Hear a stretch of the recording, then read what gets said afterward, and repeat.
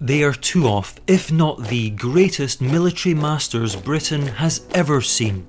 Admiral Horatio Nelson and Arthur Wellesley, the Duke of Wellington. Both are forever associated with their most famous victories. For Nelson, the Battle of Trafalgar in 1805, a battle which would see him lose his life.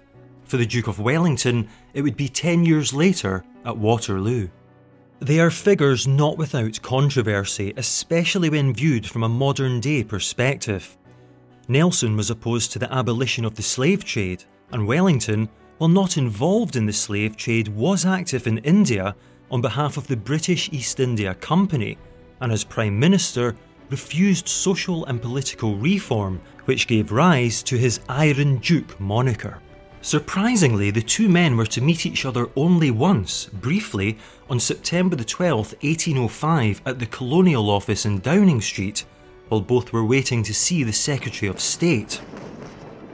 Soon after this meeting, Nelson would set sail again on the voyage that would culminate in his heroic death, aged 47, at Trafalgar. On the 9th of January 1806, Lord Nelson was buried in St Paul's after a state funeral. He was laid in a coffin made from the remaining mast of the French ship L'Orient, which had been destroyed during his victory in the Battle of the Nile. The black marble sarcophagus that adorns his tomb was originally made for Cardinal Wolsey, Lord Chancellor during the reign of Henry VIII in the early 16th century. After Wolsey's fall from favour, it remained unused at Windsor until a suitable recipient could be found. Nelson's Viscount coronet tops the handsome monument, which is now surrounded by the graves of many other naval officers, including that of Nelson's close friend and second-in-command at Trafalgar, Vice Admiral Cuthbert Collingwood.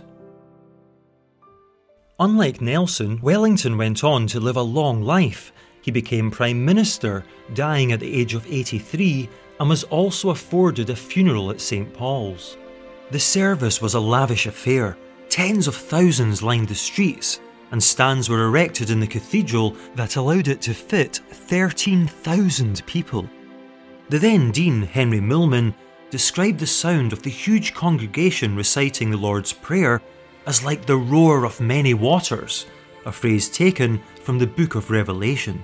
After the service, the Duke was lowered into the crypt and buried in a sarcophagus made of Luxullianite granite just yards from Nelson. His tomb is guarded by 4 lions, sleeping, as there is no need to fight any longer. Later, a large monument was erected on the cathedral floor, at the bottom of which Wellington is shown lying in death, and at the top of which he is seen riding his trusty steed Copenhagen. In more recent times, a service was held at St Paul's to mark the 200th anniversary of the Battle of Waterloo in 2015, with the Bishop of London praising the courage and resolution of the great Duke and those who fought with him. While every year, St Paul's holds a special sea service on the Sunday closest to Trafalgar Day, when wreaths are laid at Nelson's tomb. They are two men intrinsically linked through their military efforts, which helped shape and define the British nation, and who in their own lifetimes met just once, but for well over 150 years have been just a few feet apart in their final resting places in the crypt of St Paul's.